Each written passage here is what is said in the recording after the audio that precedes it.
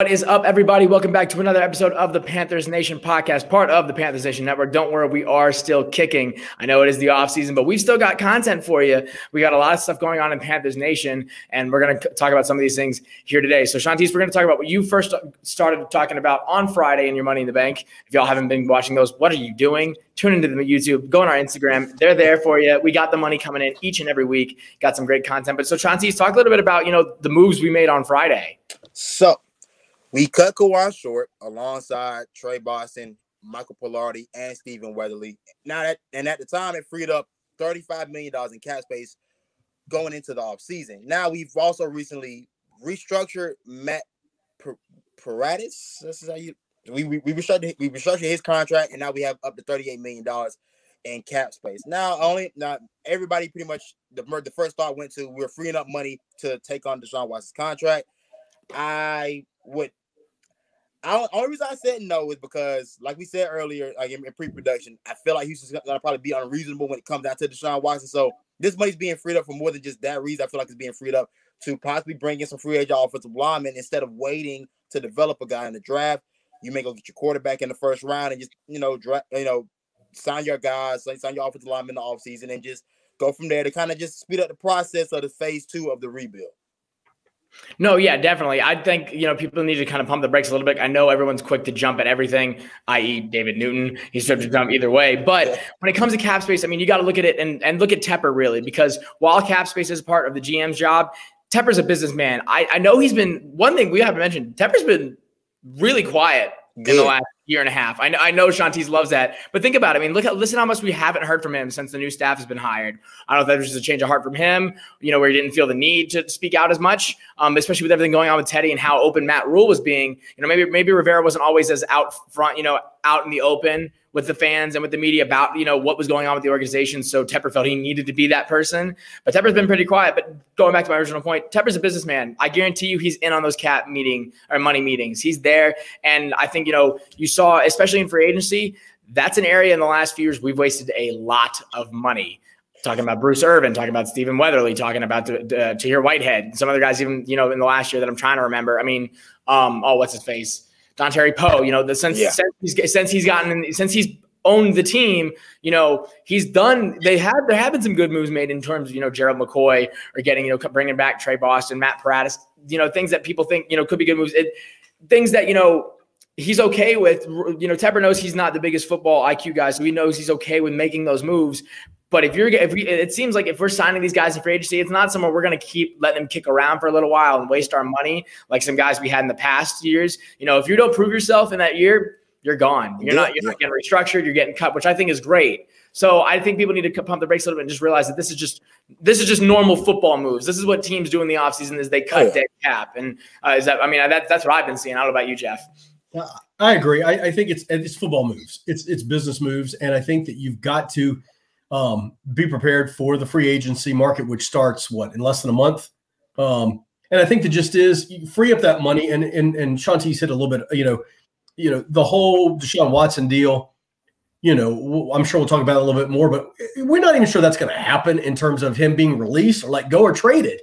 So I think to free up that money and have it ready and have a plan in place come a month from now or less than a month from now when free agency hits. And there's going to be some offensive linemen who are out there that I think you can jump on, which is where I think they need to focus on. And so, if you free up your money that way and have a game plan going into that, it's strictly a business deal. And listen, when you're quiet, then you don't have all the fans and stuff pushing you one way or the other. You're really going to be in a no-lose situation if you know what I'm talking about, because really you haven't said anything. So really, when you start making moves, bam, don't start throwing rumors and everything else out there. Make your decisions, which they did. A couple of them I questioned. The Trey Boston one I questioned a little bit. That kind of threw me for a loop. Stephen Weatherly, don't let the door hit you on the way out.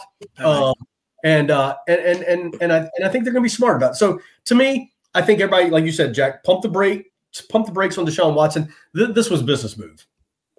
I mean, yeah, the one. So, and that's another thing too, when you talk about it, I mean, being in, about being loud, being verbal, not being quiet. I mean, I think the Panthers fans are, we've never had this much conversation when it comes to the offseason. We were always, and the difference is that, and Fitterer said he was going to come in and be in every single trade conversation. And he has proven that, because in the years past, what was the Panthers' biggest, complaint when it comes to free agency? We never did anything. And not even that we didn't do anything, there would always be like the little inkling, like, oh, the Panthers are like one of the teams that he would fit with, or one of the teams interested in him. But you never saw the concrete evidence, the paper, the offers. That's what we're seeing, here. It isn't always for the best, like what we saw with Stafford, but at least we know that he's making these deals. He's making these offers. I don't know if he made anything for Wentz. We'll see, if it's like Stafford, where we hear in about a week or two what the offer would have been. I hope he didn't make an offer. I mean, he could have talked to him. That's fine. But apparently we didn't make an offer. We did not make an offer for Carson Wentz. Okay, well, then I'm fine with that. I mean, still, I'm fine with that. But I think when you talk about it is, it's just, showing that you're going to be a player in all of these deals. And that's what, and I think, Jeff, you're right too. And Shanti's talked about, and I talked about it a little bit. I've been a pretty big proponent of getting offensive linemen in the draft. I mean, that's really just stems from a desire to just have offensive linemen. Jared Feinberg, who came on a week or so ago, he was talking about how if the line was, Little, it was Moton, it was Paratus, it was the guy we picked up last year, John something, I don't remember his name. John Miller. John Miller, and then another guy on the end, and then another guy I can't rember. Dennis Daly still on the roster? Daly, yes. I think it was Little, Daly, Paratus. And I was like, honestly, if that's a consistent, healthy line, not horribly upset with that, because we saw it with the consistency this year that they did a better job than in years past. Still not great, but a better job than in years past. So if we have them building upon themselves, building that chemistry, I'm okay with that. But also, just like Jeff just said, I'd rather get offensive linemen in free agency. There's guys like Forrest Lamp out there. There's guys that have been able to be, there's some guys we won't be able to get because they're some of the top tier guys. But there are playmakers out there. And when it comes to the draft, that's to say if we don't get Sean Watson, if we get Sean Watson in the free agency, then get some, some guys that you think might be able to make an impact if you train them better. Just build, if anything, for depth. Because like we saw what happened to Mahomes in the Super Bowl. You ain't got no depth. Doesn't matter how good your starting line is. Exactly. So I'm sorry, you got something to say. I'll stop talking for a little bit. I think two things when you think about offensive linemen, and let's face it, and I'm gonna go back to the Titans a little bit. Isaiah Wilson, their number 1 draft pick last year, train wreck. The man was doing donuts, drunk or something in the downtown Nashville. He was at a park. I mean, you're seeing these young kids and stuff. So for me, get yourself, the lineman, if you can, in free agency. Spend the money. I mean, if that's your game plan, which we'll figure out eventually, but if that's your game plan, go get that and get your quarterback in the draft, which we'll talk a little bit more about Deshaun Watson. But I'm just saying, go find people who are – and with linemen, listen, linemen are a different breed.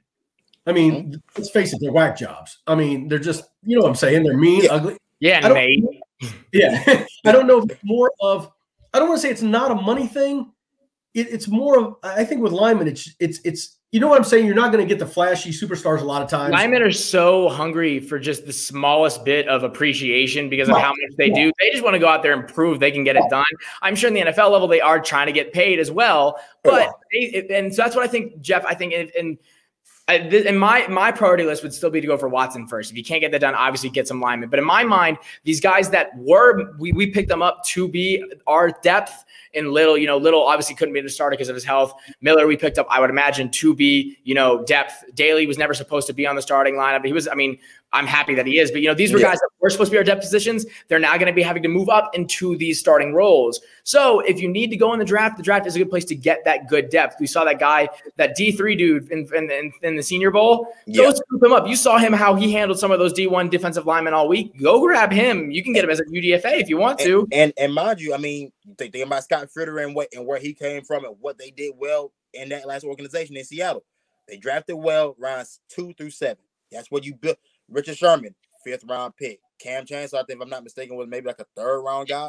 I think he was 4th. You look at a lot of guys that they picked up and how they built their team.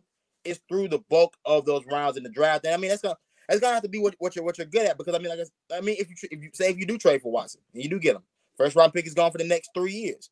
You're gonna have to be able to evaluate talent well enough to get the guys that are going to be there around 2 through 7. And I will say this: we do have an advantage in this offseason because our coaching staff coaching the Senior Bowl. They got to see a lot of guys coming out. So I mean, they got first dibs on. They got the first look on a lot of these guys in their first action since the season ended. So I feel like I feel like this is a calculated move. They know what they're doing. I'm gonna say they know what they're doing. They at least have an idea of what they're trying to do. And because they have that advantage of having a Senior Bowl tape and seeing those guys firsthand, they're a little bit more willing to play around with the idea that we may not have to get a guy to the second or third round.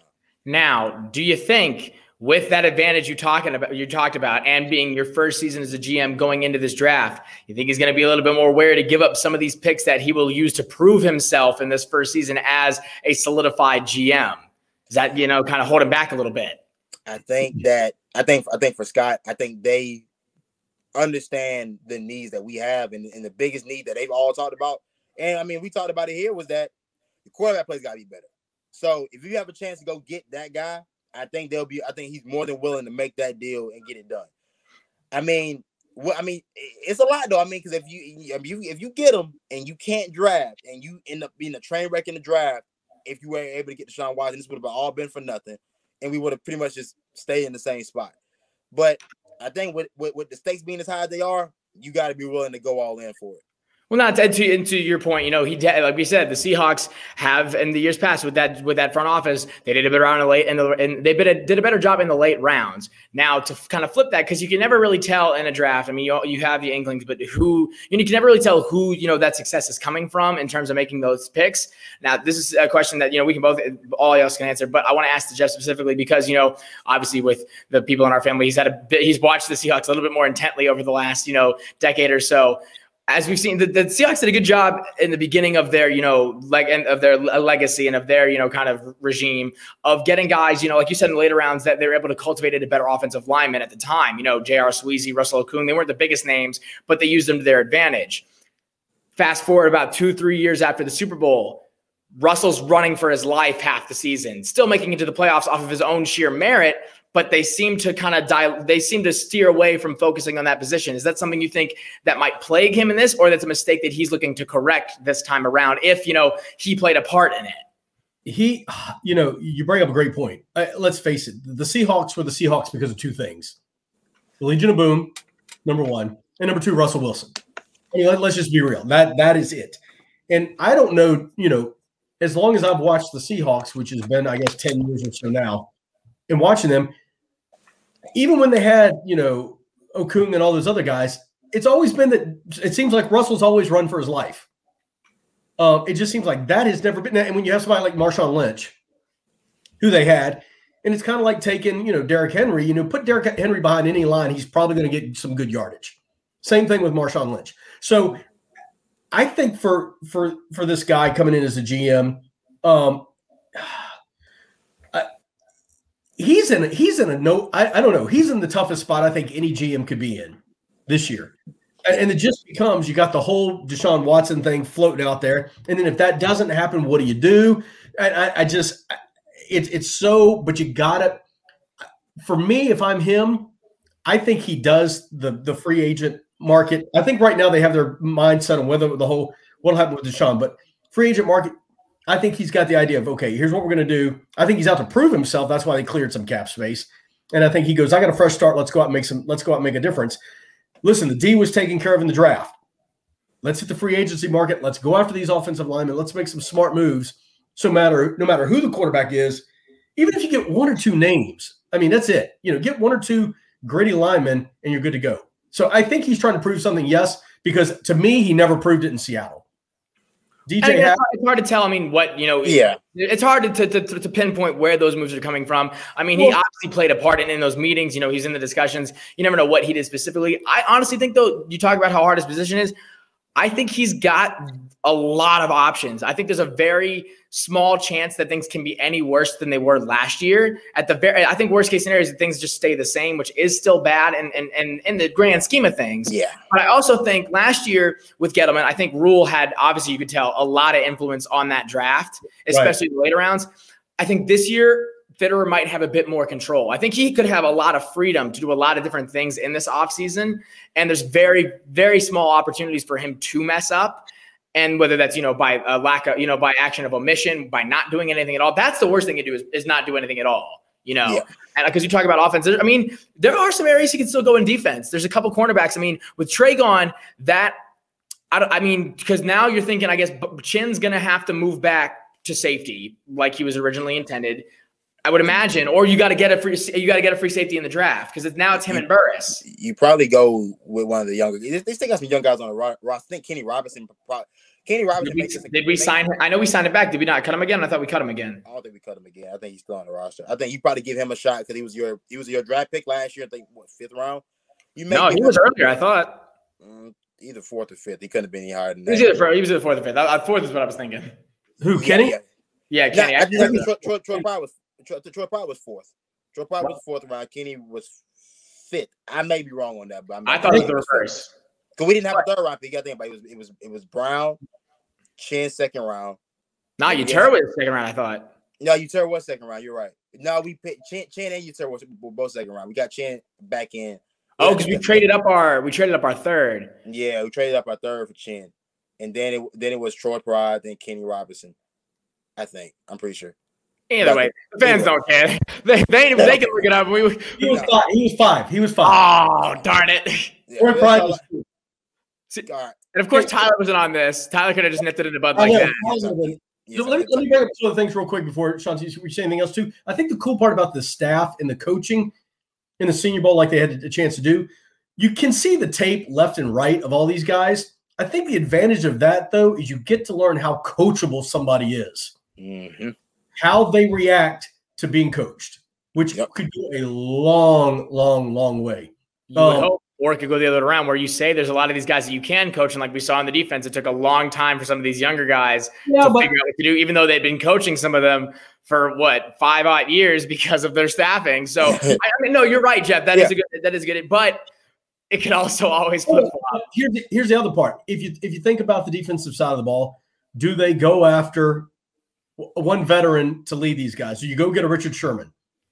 Do you go get, I hate to even say it, if they cut him like an Adoree Jackson or Malcolm Butler or I would like a Malcolm Butler signing. So when we come to that, so we talked about it because I think Patrick Peterson, I don't know how we would be able to sway him here. I think he's still, I don't think he's past his prime per se yet. I think he's probably on the cusp of it. He probably wants to go to a contender. I think he wants to go like an immediate contender. That's who, if we're going to talk, I think the Titans need to go after because Patrick Peterson on that defensive backing group would be insane. Regardless, I think Richard Sherman and Shantice and I were talking about as well. I think in my mind, it's a perfect fit because he wasn't planning. He said he wanted to go to contender the first time around, but he went to San Francisco. They were not a contender before he got there. And if you look at the team, the rosters and the storyline behind the coaching staff in both of those organizations wasn't too different from where the Panthers are right now. Right. So, and we look at Sherman. I would love that for our DBs, our young guys, because who better to teach a lot of this young core than literally one of the smartest DBs, if not one of the smartest players to literally ever play. And Shantice and I were talking. If you look at Dante and early years, Richard Sherman, it's a very similar dude. Obviously, Dante is not as good as Richard Sherman in those years, but in terms of, attitude, firing off the ball, how aggressive he is. I think Dante's hair might be a little bit longer, but regardless, I think that would be there's no better, if someone could whip Dante and look, you can be a starter. You can be a number, you can be a top 5 guy in this league, but this is what you got to do. It'd be Richard Sherman in my mind. And here's the thing, man. I think a lot of the holes that we need to fill, a lot of those can be filled through free agency. It's like this. I would rather go, like I said, free agency with offensive line because, like Jeff just talked about with the Titans and their top offensive line draft pick, it's not a guarantee. And offensive linemen seem to be more outside of that. Once you get outside of the top 5, all these guys are really project guys that you're just pretty much hoping turn out to be something solid. And not all of them turn out to be worth the draft pick they were given, even if they have solid careers. So I would rather go get a guy in free agency. Then and like you said with Richard Sherman, our secondary it was young. It's just young, and that's the biggest knock against it. They're athletic, they're fast, they're physical, but they're just young. And if you could bring a guy in that can help bring up the football IQ of that secondary by leaps and bounds, with at least an off season, then you go do it. I mean, and like we said before, if you're able to say we're able to get Deshaun Watson, let's hope that it's one of those deals where like in Tampa, everybody sees it and says, okay, let's pack our bags and go to Carolina and just give ourselves a shot. Because I mean, if we have the quarterback, and maybe I'm the missing piece to make this thing come full circle and possibly make a run for a championship. Because you can see how that can turn, bottom of the barrel organizations, and Shanti's going to be a little heated, like the Lakers are at the time when they first got LeBron. I mean, bringing immediately Anthony Davis, Dwight Howard, a bunch of guys, even off of that, coming, and they were able to win the championship next year next 2 years after that all came together. And man, I mean, like I said, I'm a fan of the guy. I just don't necessarily like him because he's in my division now. But you talking about Brady's really broken the mold as far as especially with age, but as far as how guys start to see free agency now. I mean, a lot of guys, especially with football, they're focused on the money because the money's not guaranteed in this sport. So you just focus on the money. But now you got a bunch of guys that were F all the money. I mean, I've made enough money now. Let me just go get a championship. I mean, and they all went and bought in on going to this team for one goal, and that's to win a championship. Maybe if a lot more guys start looking at free agency like that instead of especially if you've had 2 or 3 contracts already, like Patrick Peterson, you've made enough money at this point. Go somewhere where you can go contend today. Right. Richard Sherman. I mean, Richard Sherman went and got he went and got the bag from San Francisco because he had to go bet on himself because he was coming off an Achilles tear. But you look at him now, I'm like, I mean, go somewhere where you can at least put this team on the path. I mean, Carolina's an odd. And he's investing too, so he's got money for years. Oh yeah, he's got money. The money's already there. Go to a team where they may be a piece away, which you may be the piece. You could bring that team to that next level that could put you in contention for a championship. Now, let me ask you this too, and putting some of the guys on the Bucks, their various mental states aside, do you think that kind of creates does this kind of start? Because it wasn't necessarily like a super team in terms of how much they dominated, but in terms of bringing all those names into one organization, does that kind of start the super team era of the NFL? Because we hadn't really seen anything kind of like that before. I think you get a bunch of guys that think about it. It's at least a thought now. It's at least a thought that okay, I'll just take less money to just stay here. I look at what Patrick Mahomes did with his deal. I mean, his deal was friendly enough to keep Chris Jones and give him a bigger bag. I mean, I think it's a thought now at least. I'm gonna disagree with you. I'm gonna play devil's advocate here. The super team for me with the Tampa Bay Buccaneers was one guy, and it was Tom Brady. I mean, I hate to say it. That's my opinion. I mean, you put Tom Brady on any other team, they're probably in that same spot. Was it the perfect storm? Yes, but we've seen so many times where there have been teams that go get a couple of guys, and they're disasters. I mean, listen, Jadeveon Clowney, is he going to make the Titans a Super Bowl contender? No. It was just, if you got Clowney, now let's say they go get J.J. Watt. We got J.J. Watt. Let's just go with the Titans for a minute. You go J.J. Watt, Jadeveon Clowney, you put them on that front line. Are we, you go. That wouldn't make you any better because your quarterback isn't any good. So. Yeah. If you go get Richard Sherman, are we, I get what you're saying, but I don't think so. I just think that that was the perfect storm. I think that was just, and for anybody else to think that, unless you have TB12, I don't buy it. I don't buy it. Here's the thing in my mind, and you can make that argument, it was really just Tom Brady, but if the guys that they brought on for that year didn't actually make, actual plays in the playoff run in Super Bowl. You had Antonio Brown was catching touchdown passes up in the playoff run to get up there. You saw what playoff Lenny and Super Bowl Lenny would do getting up there. And then Gronk caught, 2 touchdowns in that Super Bowl. So I just think, not necessarily that it was a perfect storm, but here's the idea is that, that was the one thing everyone was hesitant to do in the NFL. We talked about it. Everyone was hesitant to, go balls to the wall, all in for 1 year for that Super Bowl. If you get the Super Bowl, awesome. If you don't, you're screwed, because everyone was worried about, what would happen after the fact either way. But if you think about it, the main point of this game is to win a ring. And so they did what they needed to do to get a ring that year. So I'm not saying it's going to become a common thing because, yes, I do think having the greatest quarterback of all time definitely facilitated it. Mm-hmm. But I also don't think if you just brought Brady in there, I think there was a reason they signed these guys, because if you just had Brady in there and just kept it with Ronald Jones and Chris Godwin and Scotty Miller, they still probably would make playoffs. But I don't know if their defense, because I think the defense still would have put up what they did against the Chiefs. Lord knows what the offense would have done. And so I think what Shansi says right too, and we've said this before. I had said it before. The draft takes a lot of time to cultivate those guys. They're not always guarantees. They have a lot of upside, just as much downside, or maybe not as much downside because you have more time to cultivate them. But with the drastic change of the environment of both the NFC South and the NFC as a whole right now, you have a huge chance to go from third to first in the division like that if you go in free agency and get those guys that might be able to make an immediate change in your success level. Now the ceiling is a lot lower there as well, and it's also a lot higher. The ceiling is a lot higher. The floor is a lot lower. So I still think as long as they're aggressive in free agency, like I said, there were some moves with this I question. I mean, I understand taking the cap away. I get what KK.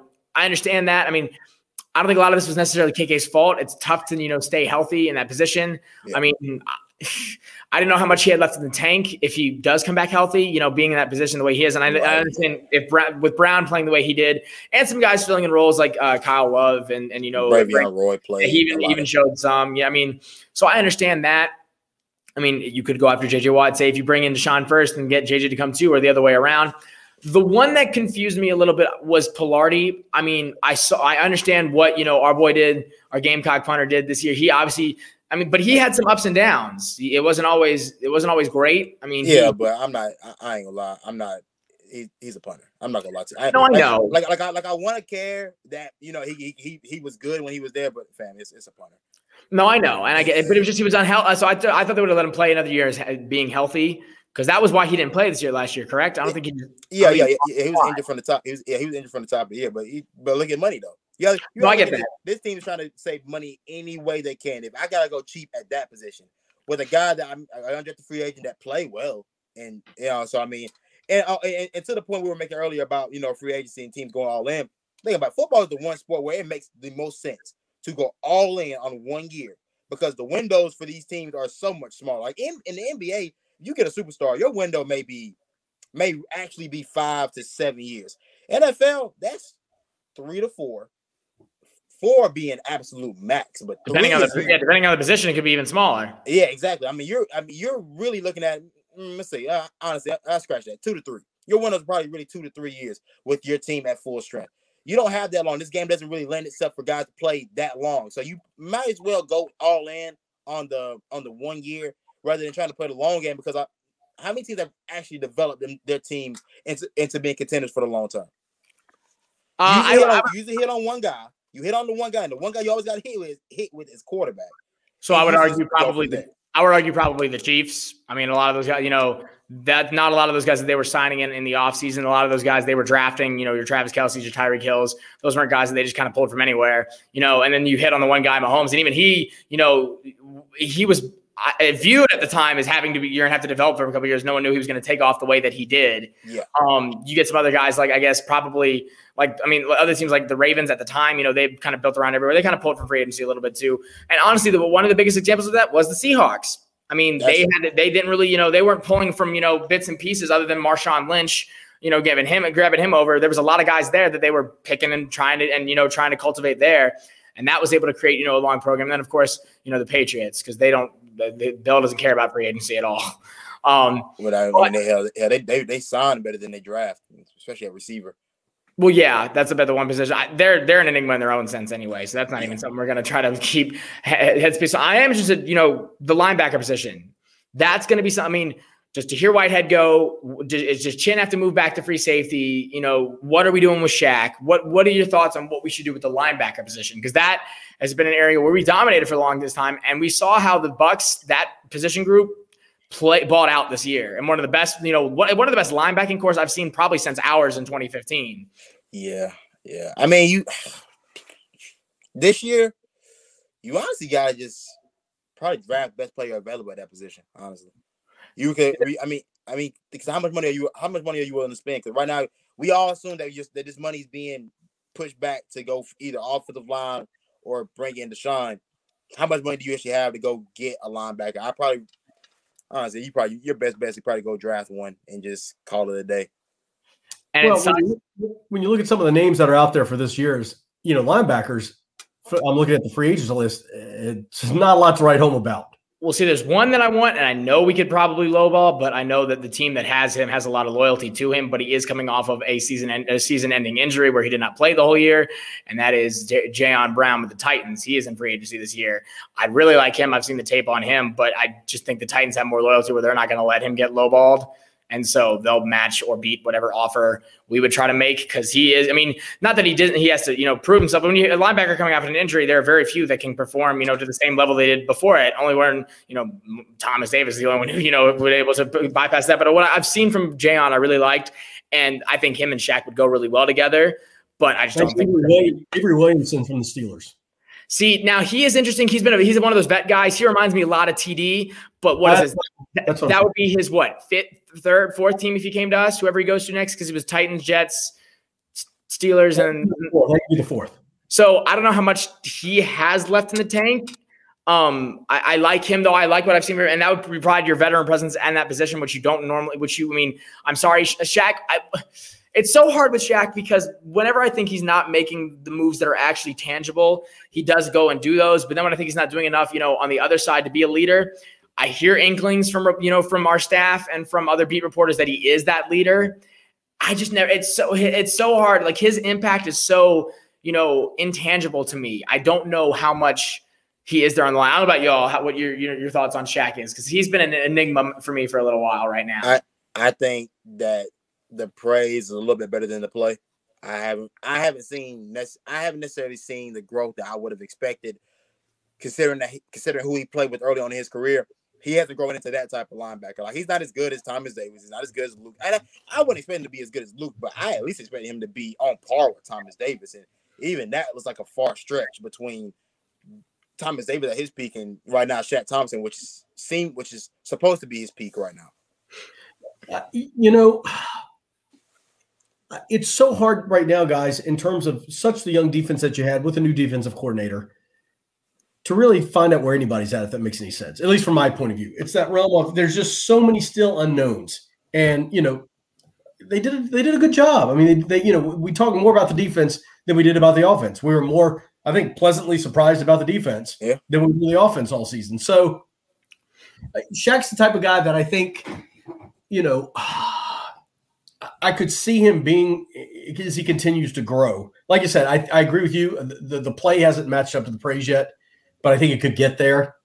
And I see some qualities about him, not giving up on plays, being in the right spots. Do you know what I'm getting at? He just seems to have that it factor that just needs to nurture a little bit, and I could see him being another TD. I really could, if just in that realm.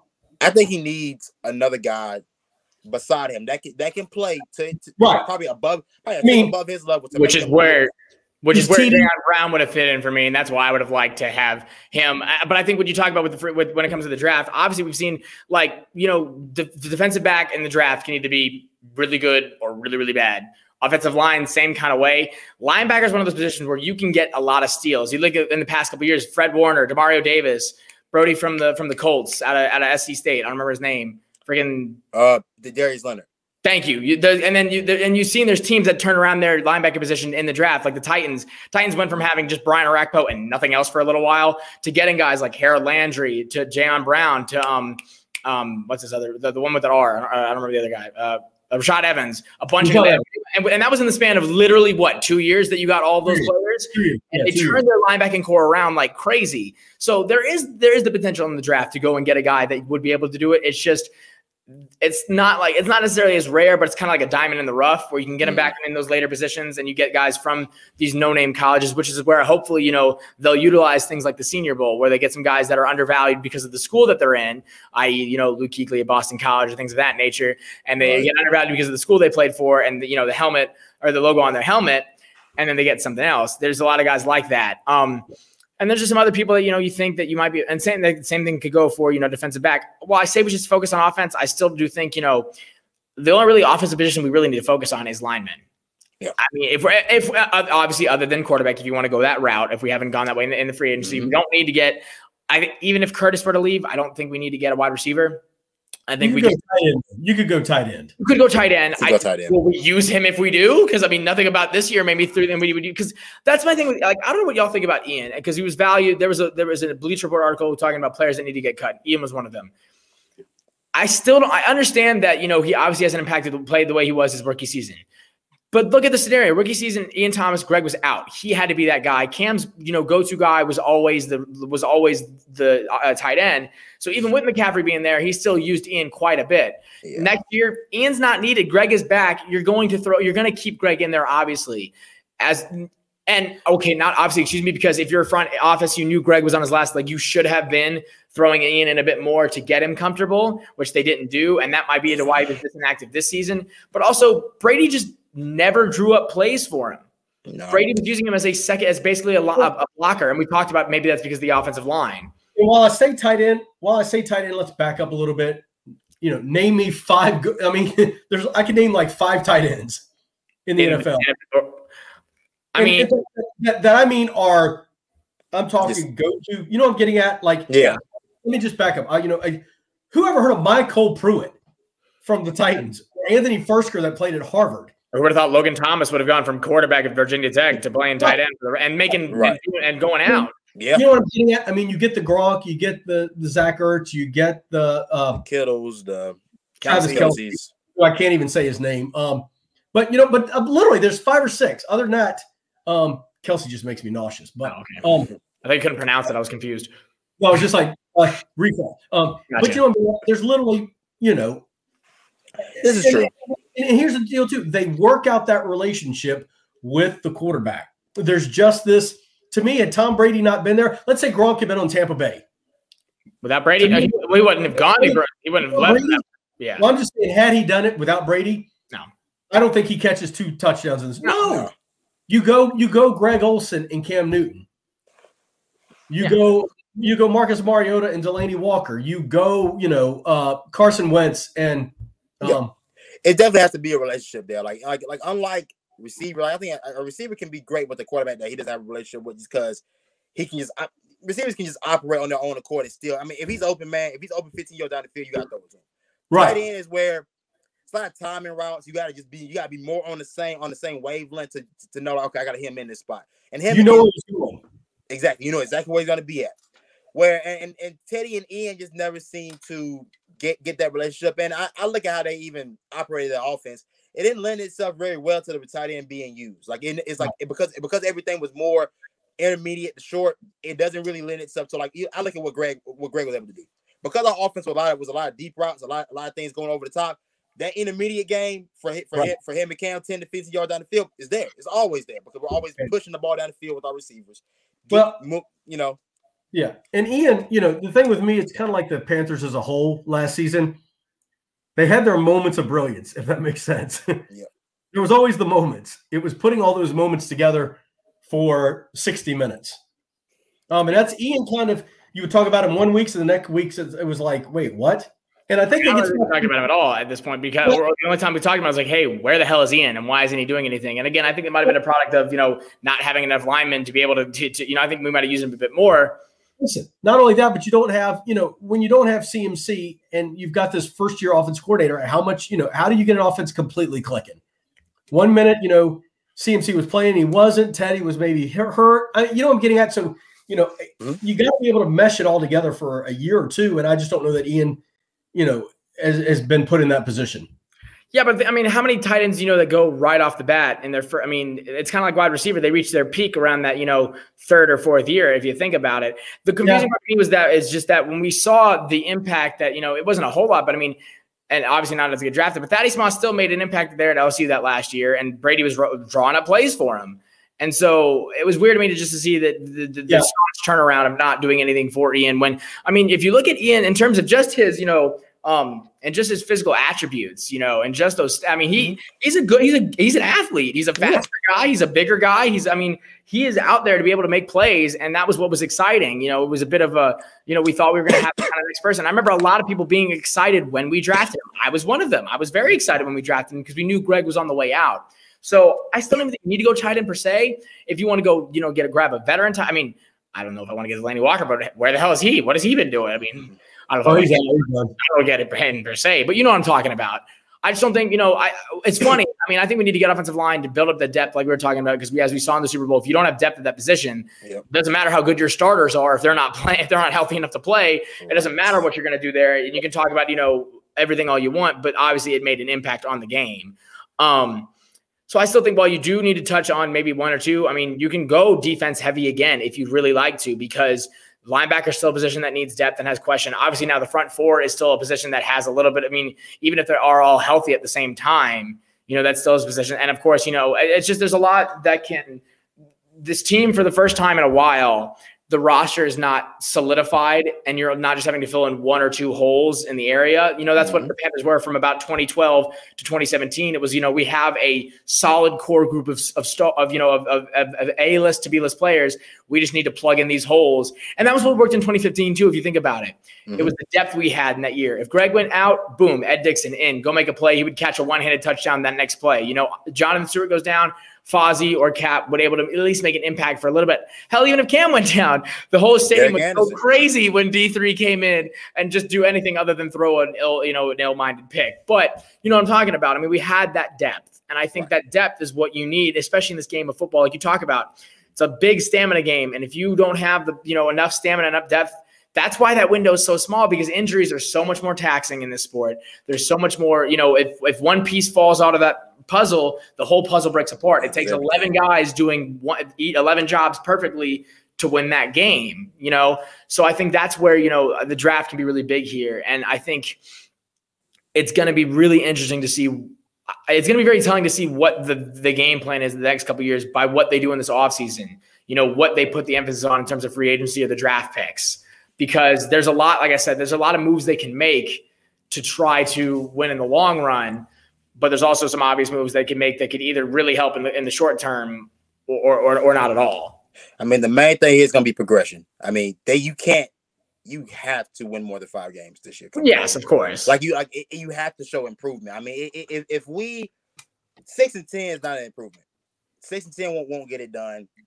7-9, depending on how you look, won't get it done. If you bring at this point, you've pretty much burnt the bridge with Teddy, so that's pretty much done. I mean, he's unfollowed players, the team account. That's over with. So I mean, I like the aggressiveness, but you kind of put yourself into a corner now. Now you have no choice but to go after Deshaun or a quarterback in the first round. You made that clear. So I mean, now that core you were talking about in 2012 to 2017, it all started with you still had to have one position right.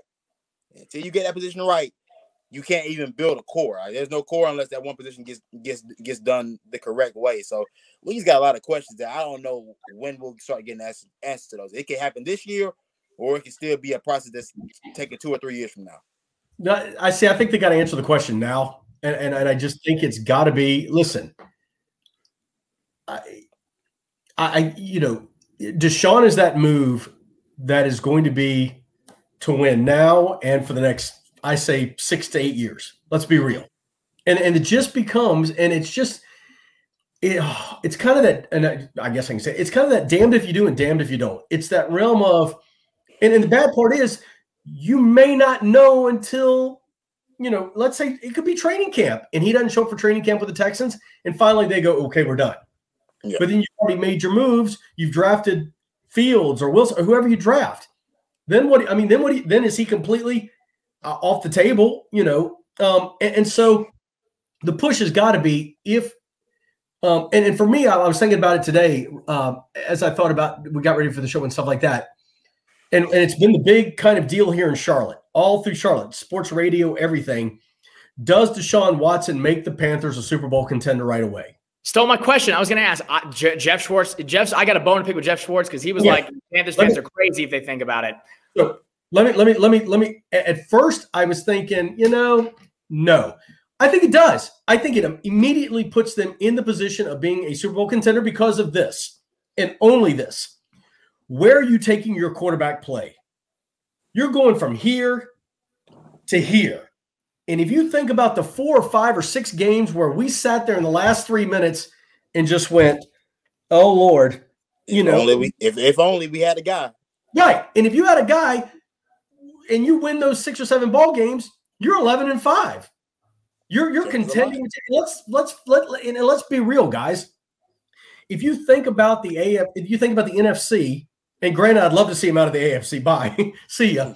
But if you talk about the NFC, you are automatically there's who's out there. I mean, Tampa Bay is going to be Tampa Bay for another year or two. Yeah. But I mean, let's be real. And I mean, my kid just walked in, so I don't want to say it yet. Seattle's going to struggle. I just don't see where they're going to be much better, much longer. And they've even listen. Russell and them aren't getting along. Right.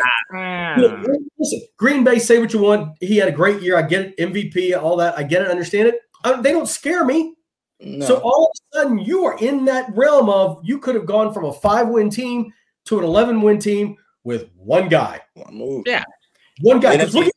Listen, Houston had no offensive line. Their offensive line was nothing. because they were in the same scenario. Right. And yet he threw for what? 40, I don't know, 4,000 plus yards. That's all I'm going to say. I think it takes him, immediately into the conversation. No, it definitely does. And that's why I was like, Jeff Schwartz is like, if any Panthers fans think they're a contender with Deshaun, they're crazy. And I'm like, well, no, they're really not. Because Deshaun, while he was in the same boat, the Texans were in the same boat. They lost a bevy of games by less than a touchdown. But if you look at it, that was not because of the play of Deshaun Watson. It was because of the breakdown of their defense, literal balls getting snapped over Deshaun's head and in the red zone and things of that nature. So Deshaun was in an area where like he was getting his team to those points, but the team couldn't help out. We were at the point where we were getting our team to the point. Teddy couldn't get it done, and variety of other reasons. And so, yeah, you're talking about the NFC. And because if we were in the AFC, then maybe not as much. Maybe you're not an automatic Super Bowl contender. But don't sit there and tell me that the NFC, that there's anyone who's a solid Super Bowl contender. The Super Bowl winner was a wild card team. And and that may have been Tom Brady, but let's be real. In that first game against Washington played them well. Washington competed. I mean, the NFC, like Jeff's been saying pretty much all season. The NFC is pretty much wide open, and if you can go make a move, that's why I think Carolina's so amped up to make a move. And Houston's got to be thinking that we can't trade them within the AFC. We got to get them out. No, they got to do that. So Carolina has to be at least with top one or two as far as the options where you want to trade Deshaun Watson. Because we're still talking about a Panthers organization that lost that many games of single digits. Or by less than a touchdown. One of those, mind you, being to the Packers, which if everyone is saying is the most scary team, they only lost to the Packers by 7 points. Yeah, and they had the ball. They had the ball with a chance to get it downfield and score. Oh, and even earlier in the game, Teddy with whatever was going through his mind, they had a chance to not even be in that position. So you want to tell me that they're scary? No, the Panthers were within 8 points of winning that game, and this is still a Panthers organization without Christian McCaffrey. So you're telling me a healthy Christian McCaffrey plus Deshaun Watson, that vanilla chocolate swirl couldn't come right there and hit you in the mouth of the two of them? I mean, come on now. This is still an organization that – listen, I can't believe I'm saying this. You are probably a top 5 to 7 offense – even with Teddy Bridgewater. Yeah. I mean, let's be real. And now you're going to bring in Deshaun Watson? Come on. Puts it over the top. I mean, you'd be giving Deshaun Watson the same type of weapons that Patrick Mahomes is playing with in Kansas City, at least as far as on par. I look at the speed with Robbie Anderson, DJ Moore is starting to get a lot more attention as far as pushing that top 10 as far as his position. And people are starting to realize it more and more that DJ Moore's a baller no matter who's at quarterback. And Robbie's happy now, but he still wants to win. He's still got that edge, but he's now not, ripping his dreads out, trying to, being frustrated. He knows this is a place where he knows this place is special. Yeah. One of the most Panther things would be that the Seahawks get rid of Russell Wilson and he signs with the Panthers. I mean, I'm not horribly upset with that option. I thought you guys would be like, no. It's Russell Wilson. Well, I'll tell you that. I know. I'm off the rail. That's how deprived the Panthers fan base has been with quarterbacks over the years, and just with or just even this last year and a half. Well, and it just becomes, there's already talk now, and Deshaun brought up a great point in terms of like you talk about the quarterback, Deshaun Watson. You're going to get the proven winner right away, who's going to make an impact. You take your chances with, whoever they are, the top 4. Are you taking a chance that they're not going to pan out and you're going to be in the same spot a year and a half from now, 2 years from now? Listen, they've already started nitpicking about Trevor Lawrence and about he may not be, He's got a surgery. Yeah. Right. I mean, you get into all the other quarterbacks, you still got to prove it. I mean, you still got to make a difference. And the gist is, listen, put all your eggs in that basket and roll with it. But the problem, like I said, is going to be, where does Houston stand? And does this thing drag out all the way to, training camp? And then all of a sudden, what do you do? Well, I think the only people that would get hurt. Sorry, I think the only people that get hurt from that is Houston. I think they're the ones that have all the everyone's sitting and waiting, because we were talking about it too. I think all the things that his agent was saying about, not waiting, not walking out of training camp, that's just trying to, say, hey, he won't do that in the future, so you can sign him now. I think come training camp, he doesn't care about the money. If he truly wanted to stay at the organization, he'd be trying to make moves to help them be better, and he would have gone and talked to the owner and talked to the organization. He doesn't want to stay in that organization. He will sit out until they let him go. But Jack, the problem is he has talked to him a lot of times about a lot of things, and they've gone completely opposite of what he's asked for. That's what I'm saying. He said this about offensive coordinator. He said this about bringing players, and every time they've pretty much done the opposite. I mean, Houston, like we said before, I think Houston's the only reason a deal won't get done. I think it's going to be based off how willing Houston is to be able to want to get a deal done. And like me and Jack talked about before, they're not in the position they think they're in as far as being in control. You're at the mercy of the players already made the demand.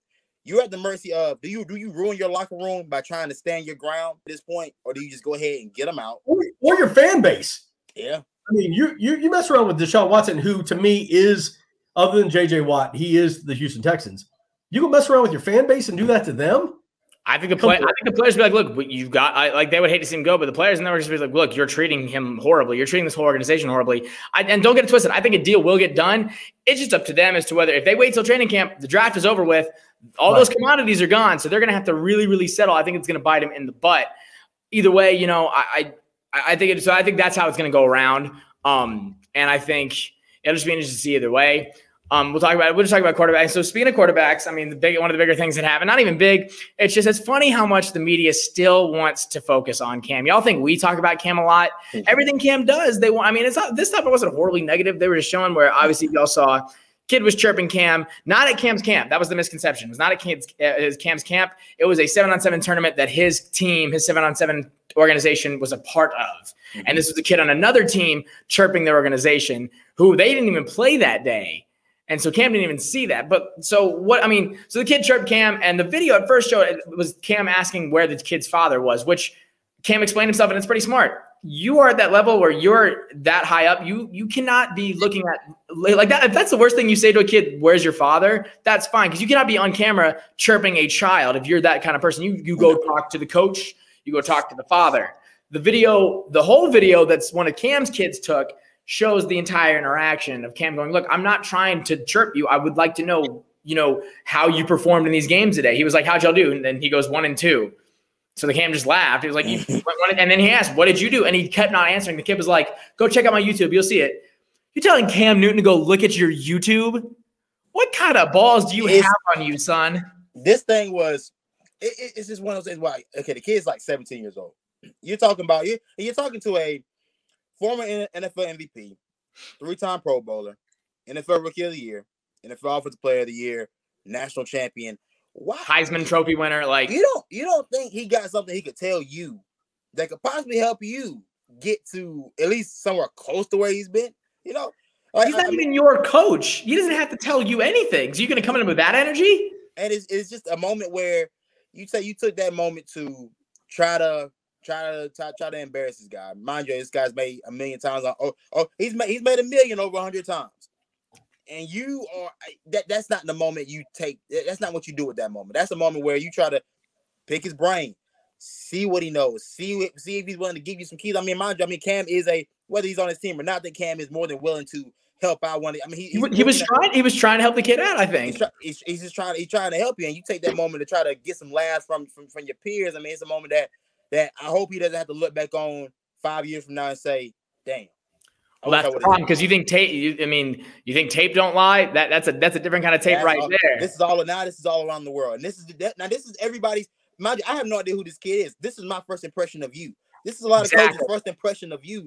Now, this video, you talking to Cam Newton as if y'all two are on the same level, and not taking advantage of opportunity to actually get coached up. But I mean, Also, the practicality of it is you've seen how Cam talks to people. You know the vibrato and the confidence Cam rolls up with. You think you're gonna beat Cam at that? I mean, like that's just Cam's gonna find something to pull at you. Oh yeah. So, couple angles to give it to you from. Number one, had it been any other quarterback in the NFL, No one would. This you would would be never seen the video. no, never. That's number one. Number two, as a father, really, that's my kid. You're going to do that. I hope I would have, and here's the cool part about Cam. I was asking for the father. And Cam didn't go like, hey, who's your dad? I mean, he was respectful. He wasn't like, hey, who's your daddy? Or where's your daddy? I mean, he wasn't negative. I mean, it was just, and it just becomes, and Shanti, you said it on you guys both talked about it. This, if I'm a coach, I want you on my team, a college coach. And it's like, okay, I can sign this kid to my Division I school, or I can sign this kid to my Division I school. Guess where I'm going? I'm not going to you, because you are talking to a person who took to me, even though we had the Michael Vicks and the Randall Cunninghams and all that, took the NFL quarterback role to another position, took it to another level. If you guys know what I'm talking about. Yeah. Learn, you've got this wealth of knowledge. Hey, Cam, listen, I know you've had trouble in life. I know the media's never been nice to you. I know this. What can I do to better myself that way? Not even from a football perspective, you're right, yeah.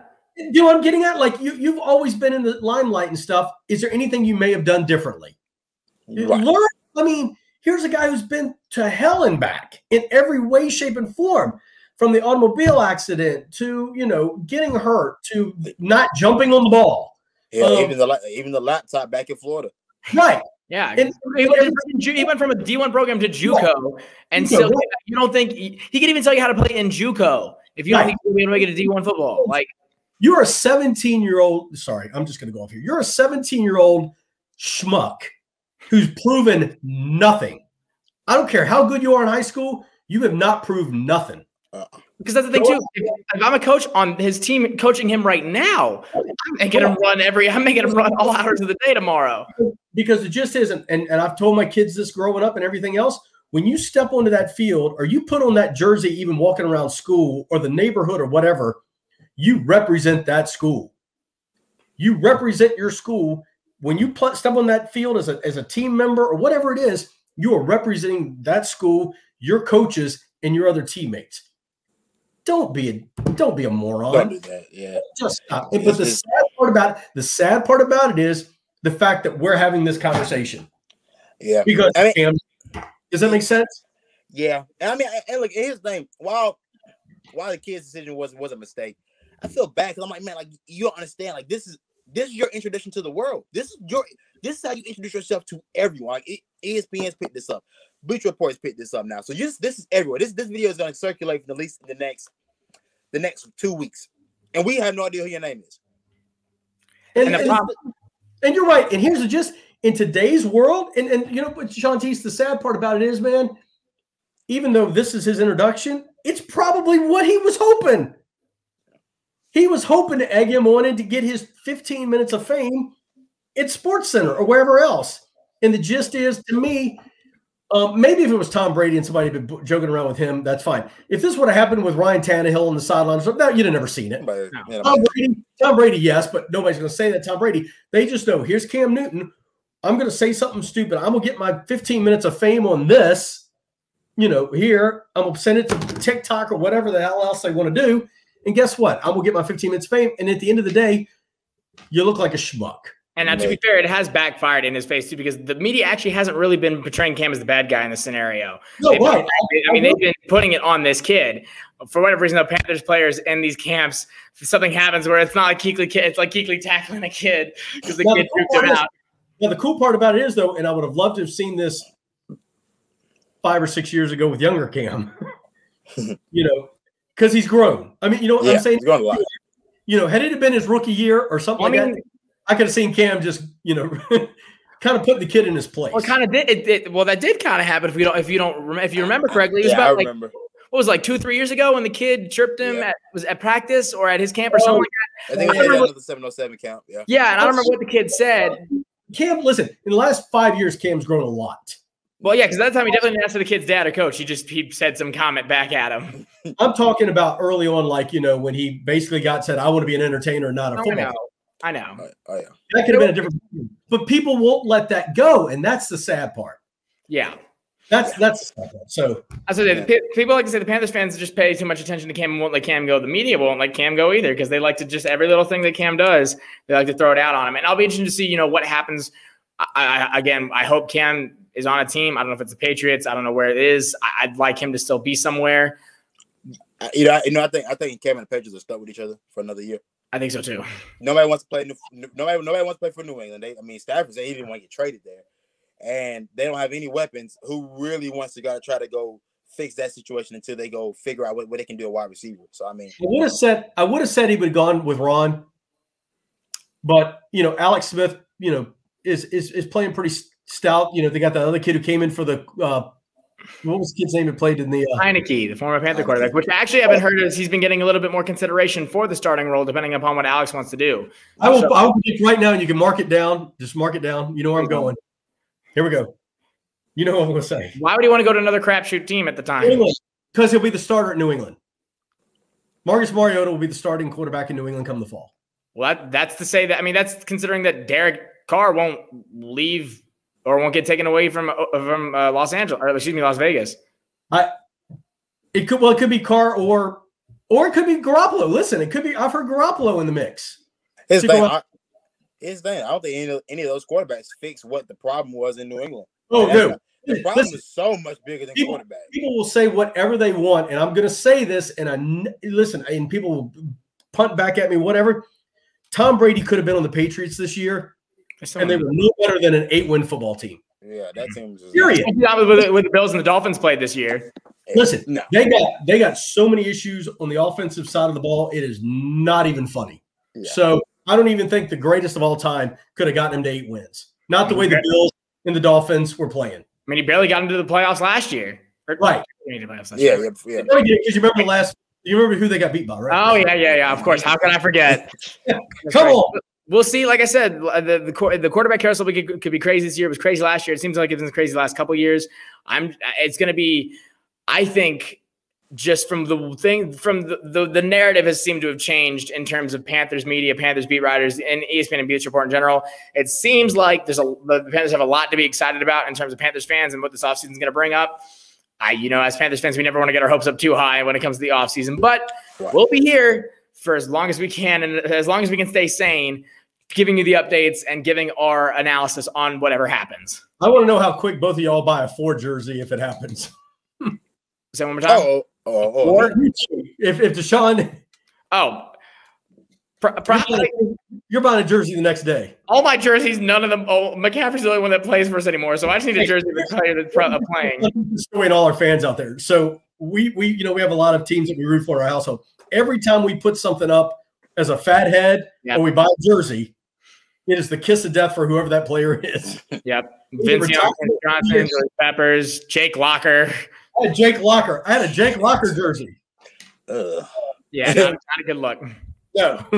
But either way, like I said, we'll be here as sane as we can and as coherent as we can throughout all the updates, all the changes, everything that's going on. So for everything and for all that and more, stay here and keep pounding.